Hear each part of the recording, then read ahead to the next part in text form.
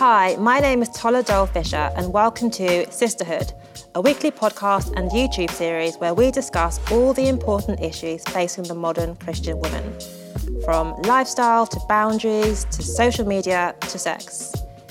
In this week's episode, I'm sat with Cassandra Maria and Lauren Windle to discuss the hot topic of the soft girl movement.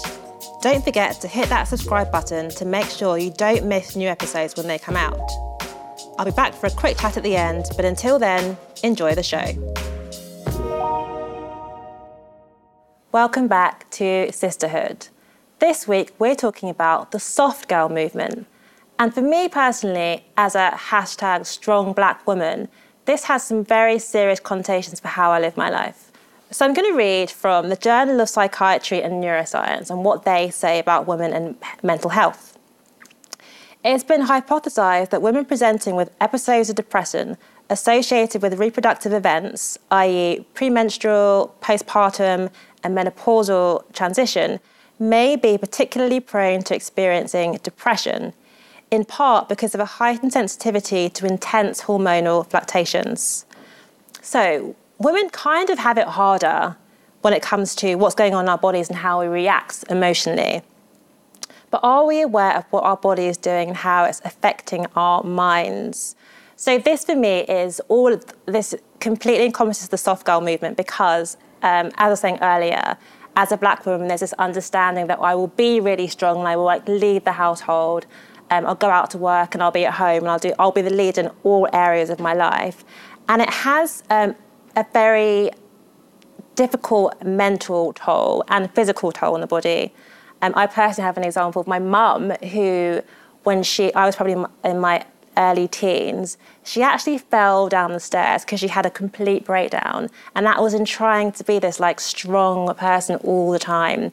Do you have an example of that, where you've seen a really strong kind of role model actually have a physical episode that's come from kind of an emotional or mental imbalance? Yes. I mean, I guess there are women in my life that I've seen have times where they've just completely broken. Yeah. After years of just going and going and going and going. And then one day they're like, and something happens. There's a loss of some type, or even sometimes small things will happen and it builds up and then they just completely crash. So yeah, I've seen that happen a few times. And I think as well, it kind of, it draws in this idea of the girl boss, which I think our generation is quite familiar with, the idea of bossing it all the time, continuously, always being successful in all areas of your life. Lauren, would you say that you're a girl boss? Someone called me a girl boss the other day. Right. That doesn't surprise me. Doesn't surprise me. It's been said, but no, I don't know. But then also, I was writing and I put the term girl boss in there, and I was told off by my editor because she said it's not an equal term because no one says boy boss. So you're either a boss or you're not. You don't need your gender to clarify which you are. So I guess it's a bit like when people say female DJ or female comedian. Yeah, or just be a comedian. I guess or a the DJ. default has always been the man is the boss. So you have to specify when you're a girl. Boss. So, for sure.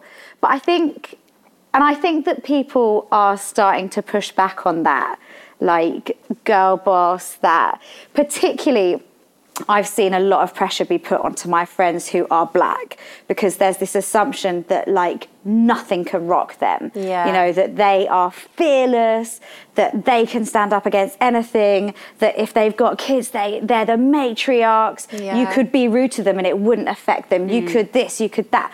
And actually, what I found is people are not strong because they're different, because they've been born with different character traits or different genes. They're strong because they've been given so many opportunities to develop that strength. Actually, the people who show up with that level of resilience is because they've had to be resilient. They've had to be, And they probably need you to be more gentle with them because they haven't experienced that. Than someone who's sort of all light and fluffy and has never had to sort of harden their skin or, or test that. Well, it's interesting that you say for your black friends, and I did use the term strong black women earlier. So apparently the soft girl movement started in Nigeria amongst Nigerian influencers who are kind of kicking back against that like continuous, like restless drive of always working to get material things and always kind of wealth. My kind of idea of it is that if that has been your default, you are then going to want to breathe and be like, oh, I want to rest and be soft.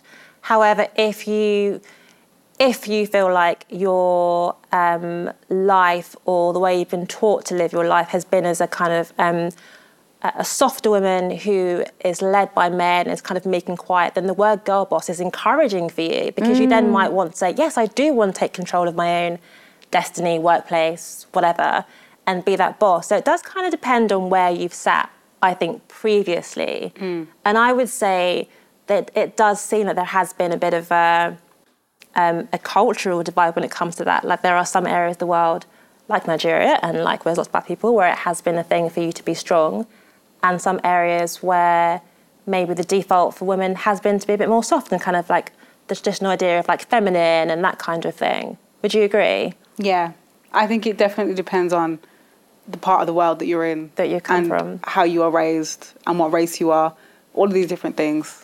100%. Have you experienced any it's quite personal, but mental health challenges in like the pursuit of being a leader in your field? Yeah, I mean, when you are trying to do something a little bit different, I mean, there's always going to be challenges, because you are breaking a mold essentially, and if you are trying to do something that maybe hasn't been done in your world yet, in your family, in your friendship groups, that it is quite hard. Pioneer. Yeah, because you have no examples around you. And do you feel supported? Oh yeah, I mean, yes and no. Yes, people will always support what I'm doing, but no, because sometimes people don't understand it. So where have you found challenges?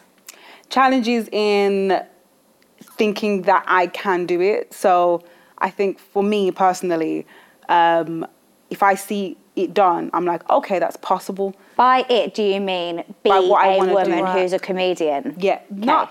Not that. I mean, okay, so let's go into the world of Cass. So growing up, I used to see like a divide between people that were doing all these really great things on TV and actors and all the writers and whatever it is, and then me. So I didn't see that as possible. I don't know. I thought they had like some magical powers, and I used to think, no, like that's not something I can do.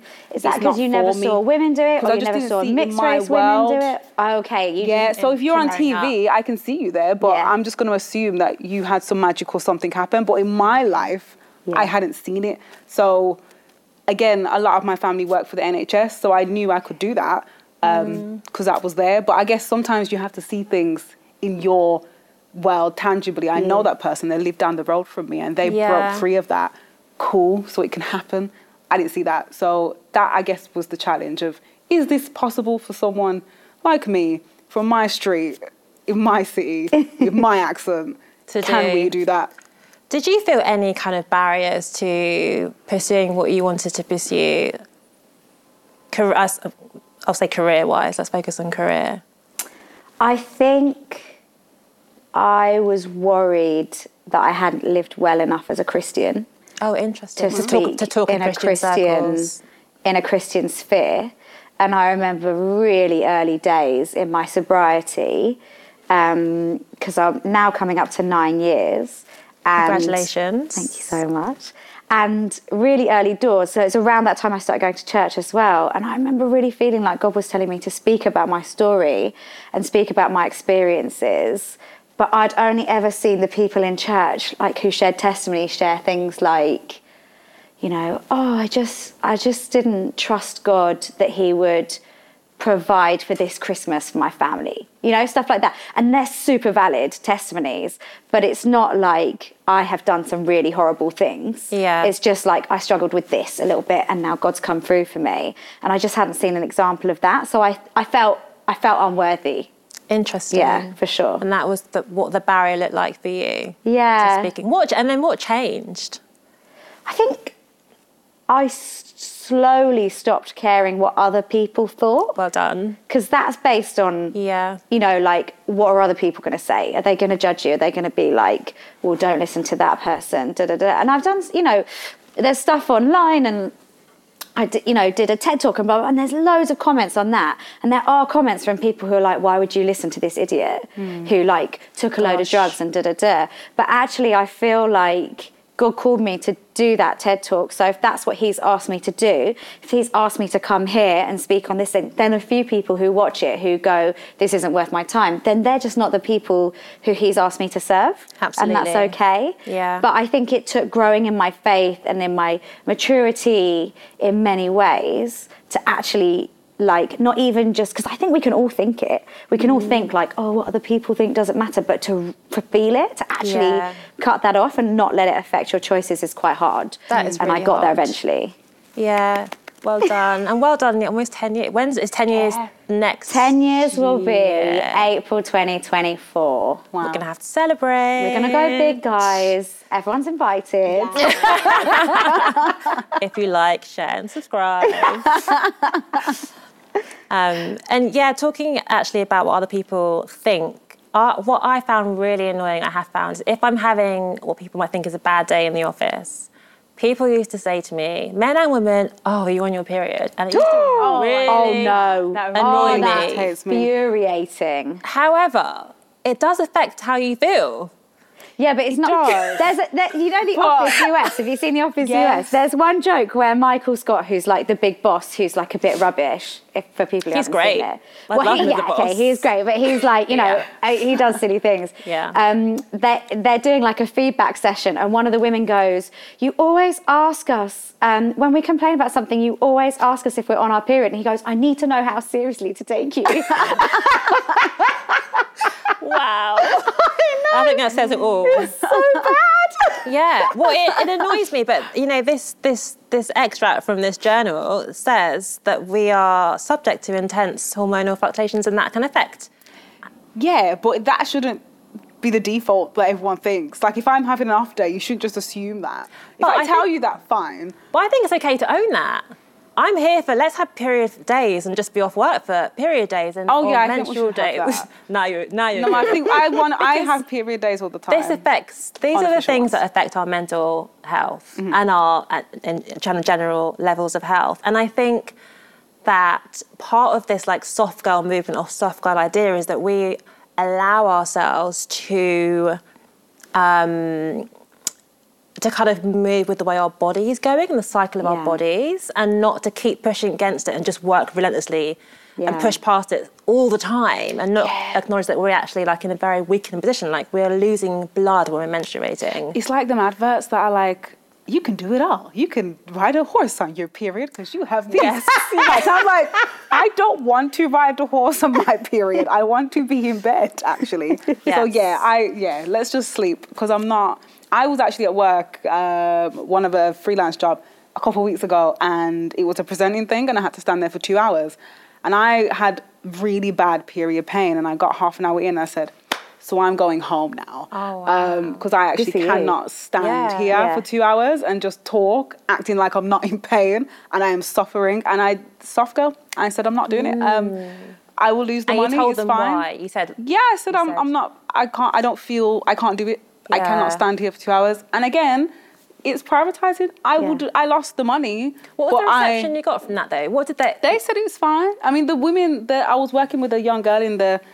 so she was the producer, and she said, yeah, if I was you, I would go home too. So she understood it. The guy that I spoke to, he was like, oh, yeah, no, that's fine, yeah. Yeah, but you can't be like... You can't be like, no. You can't be like, he's not going to say, no, how dare you. Push through. Well, not today. He maybe said it behind my back. 10 years ago, I think they probably... Would be like, pull yourself together and stay. Yeah. Some women do have that thought, though, because there was a girl on Facebook who this period day thing came up, and I think about a year ago, it was suggested we should take a day off for our period, so you can just be. Because you can do that in Spain. Was it? They were looking to pass a law that meant that you could take menstruation days. Yeah. Well, there was a girl on my Facebook, and she said, no, just push through. Why are we complaining? No one complained 50 years ago. And I was like, okay, but we're not then, we are now. And right now, we need to be kind to ourselves. Famous second wave feminist Germaine Greer, who I assumed would be like all up for that. In her book, she's like, absolutely not. We do not need that. You know, men don't take, she's actually really funny, but I don't agree with a lot of what she says, but it's quite amusing to read. And she's like, men don't take time off for their calluses and hangovers and paunchy, you know, like she's just really mean about men. So funny. And she's like, so we don't need to for our menstruation days. And I was like, oh, okay. You don't need to. I don't know, I feel a bit. I need to. You may not. That's I so do. funny. She'd never be a soft girl. No. Not at all. I think it's good that people are like open about those kind of things now and able to say this is why I'm feeling the way I'm feeling. But it does come with a bit of backlash sometimes from women, which you might not expect, not just from men who might not understand it. It hits me hardest when women push back on this stuff. Yeah. Because it validates men who don't think it's, you know, if there's a man who's like, that's pathetic, it's not worth it, as long as they've got a woman standing next to them agreeing, then that's it their shield, that backs them up. When actually, like, surely a woman realises that there's fluctuations at different times in her life, or other people will experience very different things. So even if she feels like, okay, sometimes I have discomfort, but I'm able to push through, hopefully we'll be able to empathise and realise that that's not everyone's position. What I find sometimes with older women and younger women is in the workplace is that older women think, I didn't have that opportunity, therefore you shouldn't have it because I dealt with it.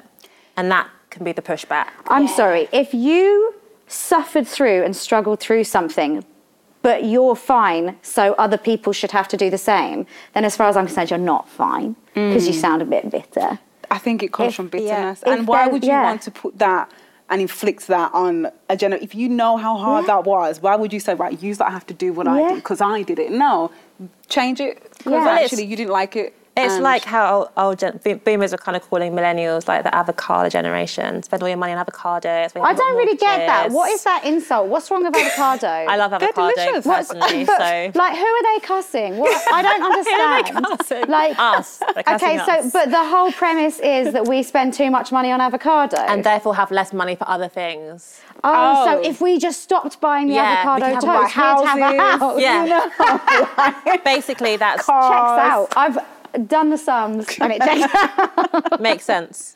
Well, we talked about menstruation, but I think also with like another kind of mental health thing, which I feel quite reluctant to talk about at work, but I would be fine to talk about menstruation, is depression.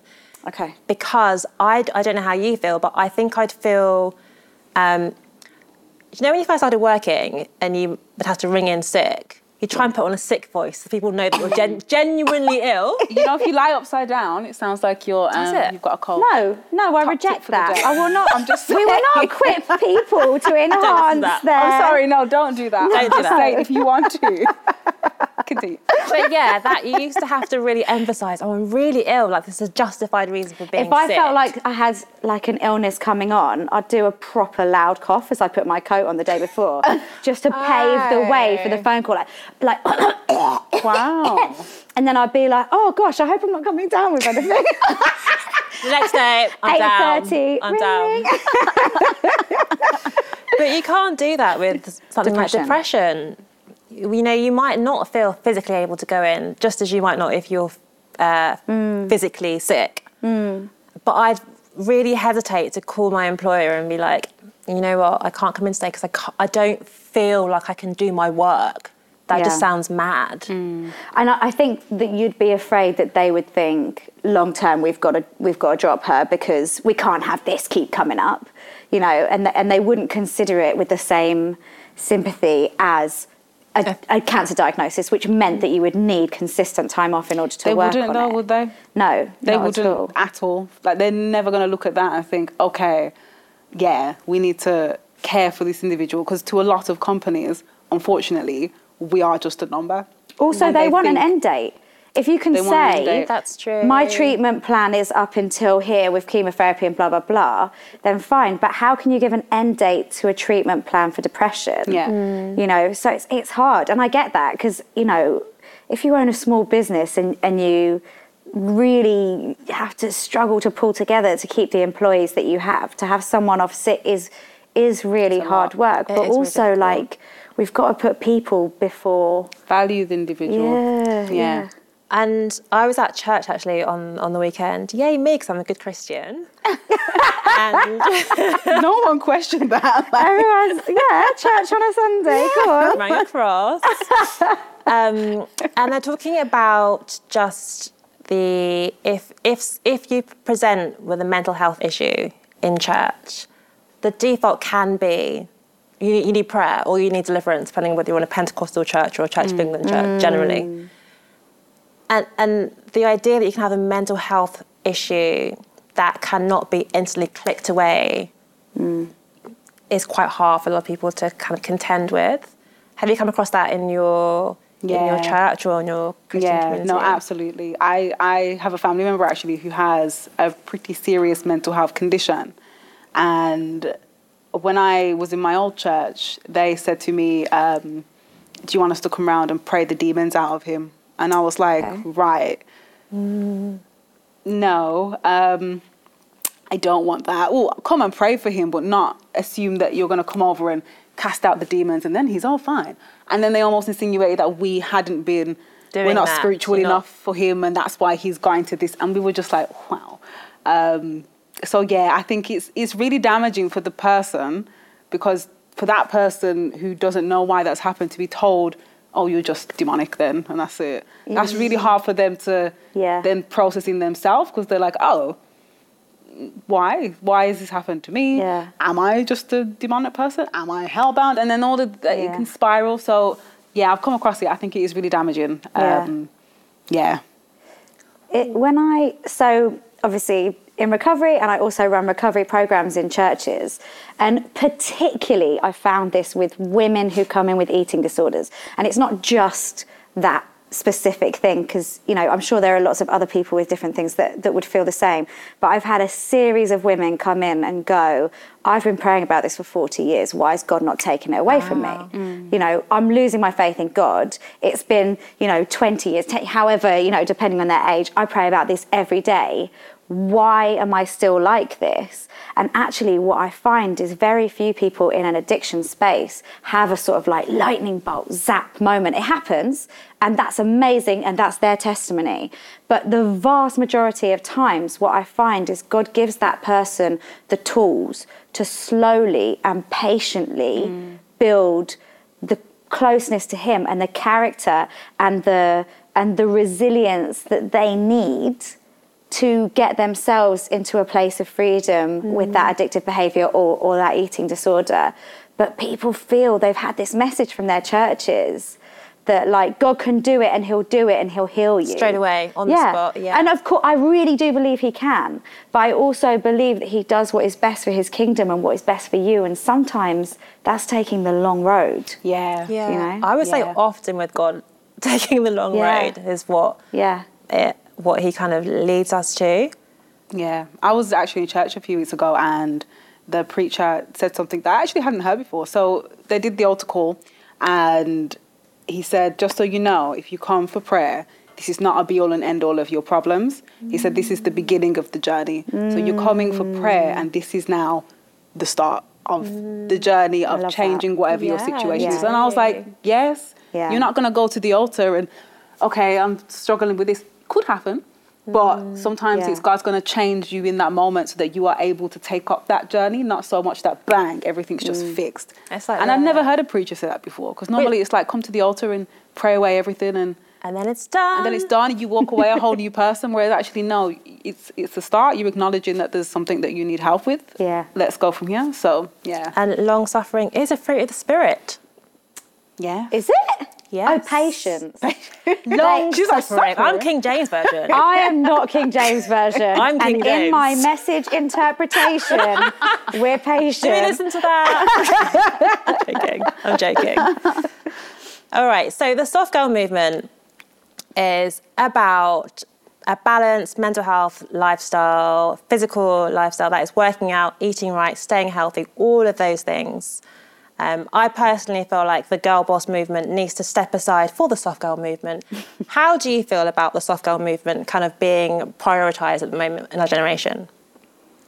I think we've just got to, I don't know if I love all these movements. I'm not a like put me in a box kind of person. Yeah. I feel like take what you need from each movement and move it along, you know? So actually the practice of looking after yourself, of investing in the way that you eat and in exercise and whatever that looks like with your sort of financial and time constraints, but even just taking a moment for yourself if you can is really valuable.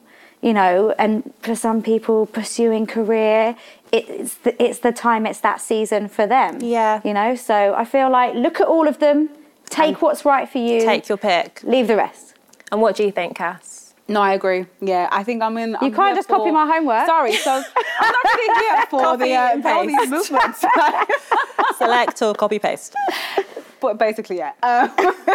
No, I am here for people prioritizing themselves in a way that we haven't maybe before. I don't feel like we should struggle through what the generation before us did just because they did that. I don't feel like if you are really struggling mentally, you should just continue because my grandfather continued and that means I'm being weak. No, take the time out, go home, do what you need to do. Prioritize you because essentially if you are not the best version of you, you are going to crash. And then who are you going to be there for? You will not be able to work. If you have children, they're not going to have the best version of you. You got a husband, you got friends, whoever it may be, or even just yourself. So, yes, chill. If you need to be a soft girl for a bit, be a soft girl for a bit. Go for it. So take your time and work out whether you are a soft girl or girl boss, but either way, take time out to look after yourself. Well, I hope you enjoyed that episode as much as I did. We're looking forward to all the messages, all complaints, and you can join the conversation online. You can get in touch with us via our social media accounts. You can find me on all platforms at Cassville. And I'm @_Lauren_Celeste on Instagram and Twitter. And I'm not on social media, but you can email us sisterhood@tbn.uk. See you next week on Sisterhood.